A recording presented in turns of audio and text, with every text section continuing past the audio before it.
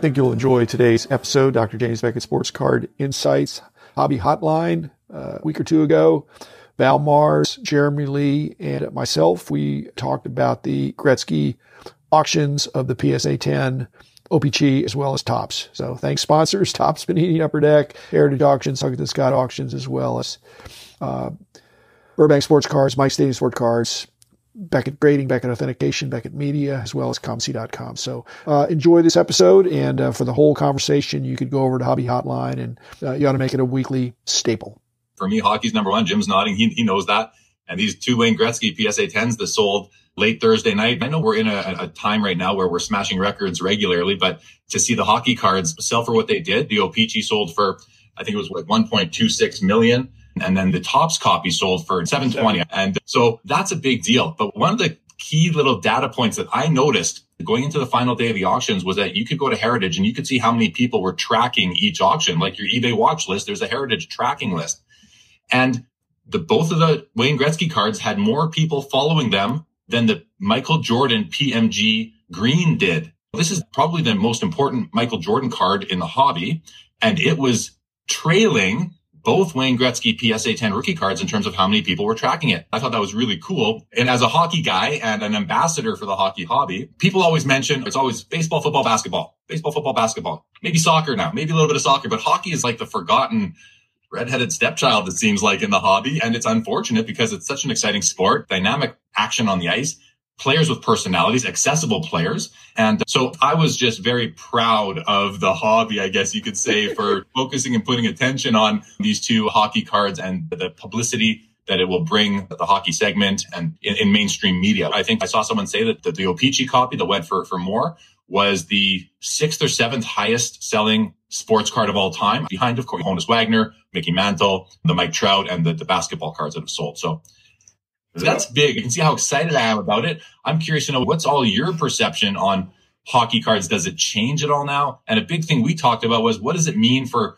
all the other hockey cards out there that are like other Hall of Famers, top tier Hall of Famers, modern players? And is it going to bring anyone new into the hockey segment? Let me just comment on the two Gretzkys, because to me, the OPC in that condition is more than twice as rare and twice as valuable as the Topps. Topps, a shorter set, easier to get out of a box. The OPC, much tougher in rough cuts, and how that gets a 10.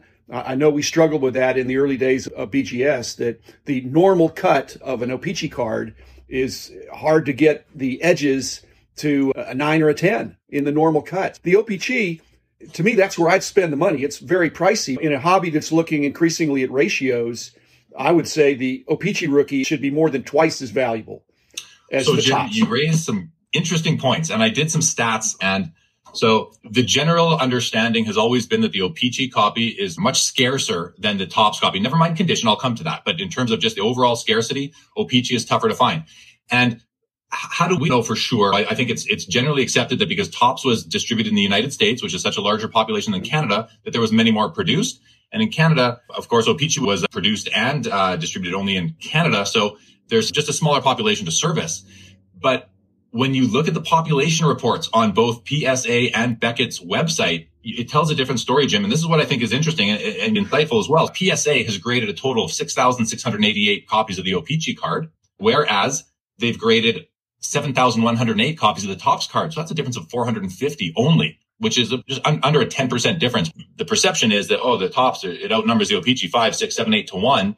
But as far as what's been graded, it's extremely close. So that's the first thing. And Beckett's population, it goes the other way, Jim. This surprised me. Beckett has only graded 3,860 copies of the OPC, where they've graded 3,696 copies of the Topps, which is fewer. So if you put the populations together, you come very close to being equal. And the high grade results, the rate of 9s, 9.5s, 10s is very similar. We have a population of 2 PSA 10s on the OPC and 2 PSA 10s on the Topps. So the amount of both OPC and Topps to achieve a 9 or higher with PSA, it's very similar. So you've got 2 PSA 10 OPCs and 89 9s. That's a 1.3% rate of getting a 9 or higher for OPC.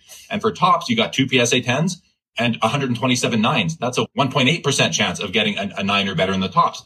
So they're actually very similar, Jim, which makes me now believe that the Topps card is undervalued compared to the O-Pee-Chee because of the hard fact. Now, I understand population reports aren't accurate, but that's the best data we have, I think, to describe the population of the O-Pee-Chee versus the tops. Does that all make sense to you? Well, you're trying to give empirical results, and the data that you have is accurate. I think it's not the full story.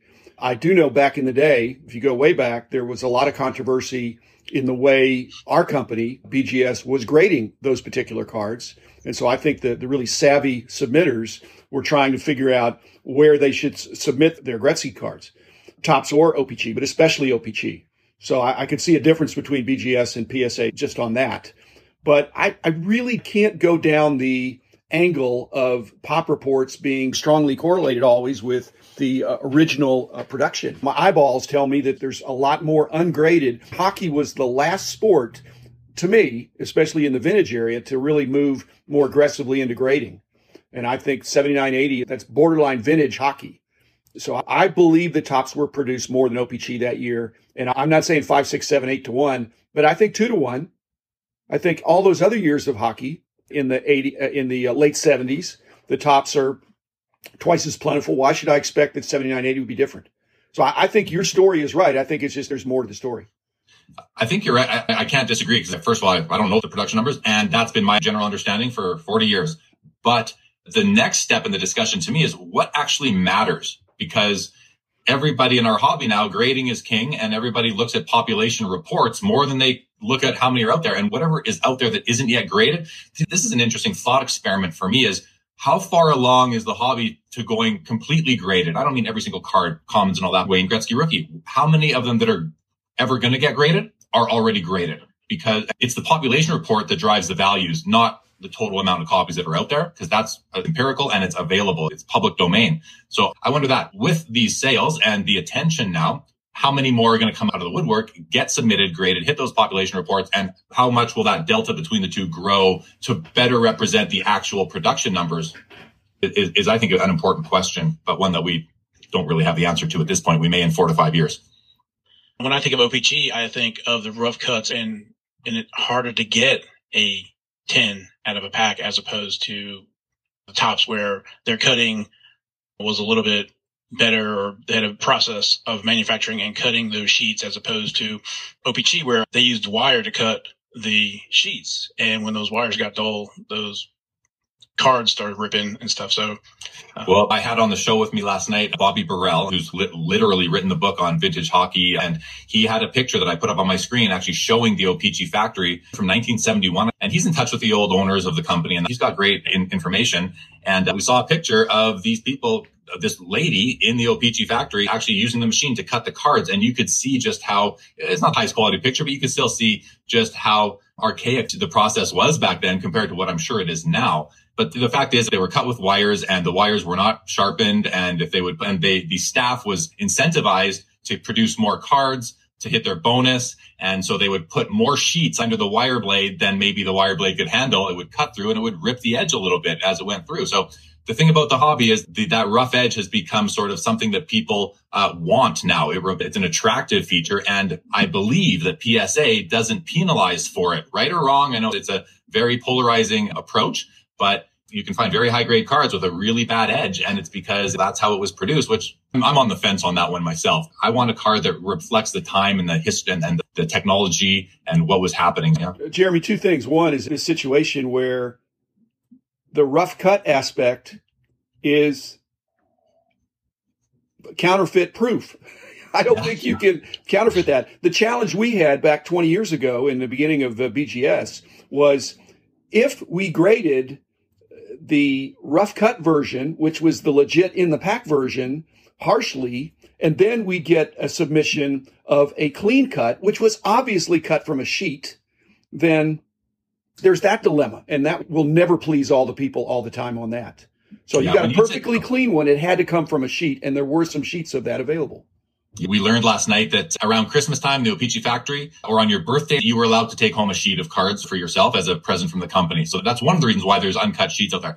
The term sheet cuts, I don't like that term so much because all cards are sheet cut at one time. So the way I think about it is, was it pack pulled or was it not pack pulled? Because if it was sheet cut, to me, that means by somebody other than the manufacturer at a later date using different technology, using a different technology or a different process. As somewhat of a purist in the hobby, I want my cards to be pack pulled. I have zero interest in a card that was cut out later on, years, decades later. I think that's how a lot of people feel. And we do, the hobby's aware that PSA will not grade a card that was not pack pulled in terms of this 79A, the Gretzky, because I can't speak about everything, but I know that as far as the Gretzky, they only want to slab a card that was pack pulled. It wasn't sheet cut by different technology. Whereas early on, Beckett Grading Services, and this is from Jeremy Murray, the VP of Grading, mentioned on my show that they made that decision early, that it's still a legitimate card to me. It was printed by O-Pee-Chee in the day. It was just cut later. So the card itself is authentic, but it doesn't have the history that I want in my collection, which is I want pack pulled cards for whatever reason. I agree with you. One more nuance to that is when they're not pack pulled and all cards came from a sheet, I grant you that. Of the cards that are cut from sheets, some are professionally cut and some are not professionally cut. So if you're talking about a pair of scissors, I think that's maybe authentic, but it's altered. But if it was professionally cut in the same manner that the original cards were cut, but nobody's going to go back to the wire. So, yeah, it's very tricky. And that's one of the reasons I think the number of Gretzky rookies graded, there's a little bit of anomaly there. Yeah, agree. As far as the edge goes, I won't speak to the corners, but the edges, I just disagree with the grading companies take the rough cut into consideration while grading. Of course, they see it because the card's right in front of them under magnification. But you can look at many PSA 8s, PSA 9 O-Pee-Chee Gretzky's, and they've got rough edges, and they're in 9 holders, and they're in 8 holders. I don't know that the rest of the card that's magnificent, that it outweighs a rough cut edge. As far as PSA goes, I don't think that they do, from what I've seen. As far as Beckett goes, I've seen pretty rough cut 7s, 8s as well in Beckett holders, that if that was a modern day card would be down at the 4 or 5 level, kind of what the hobby accepts. But I'm not saying it's right. These discussions have gone around and come around, and that's why there's several grading companies, because they can each do it the way they want to, and the marketplace can determine what they agree with. But Beckett Grading has an advantage and a disadvantage at the same time with their report card. But most people would agree that centering is probably the number one thing, and then corners is probably the number 2 thing, and surface, to me, is probably number 3 thing, and edges are the 4th. And the way you determine whether edges are original or legit is more by sight and by feel. And if you had any kind of O-Pee-Chee card, and if it had 3 rough edges and 1 smooth one, and happened to be perfectly centered, you'd figure that out pretty quickly. But BGS identifies that particular type of flaw, that there's a problem with the edges. Yeah, I agree. The card is in the PSA 10 holder, and that's what matters right now to all the new money coming into the hobby. I asked Ken Golden straight out, does this new money care about the card, or do they care about the holder and the grade? And he said they care about the grade. So it doesn't matter that it's not a 10. It's in the 10 holder, and that's all that matters right now. And that's why the card gets the money. They want bragging rights. And they can say with this Gretzky card, it's the best one, or maybe tied for the best one, that PSA has seen out of the millions and millions of cards that PSA has graded. They put a 10 on it, and that's end of story in the eyes of these people that are paying. And you compared it to the PMG Green Jordan. I don't even think that got a numerical grade.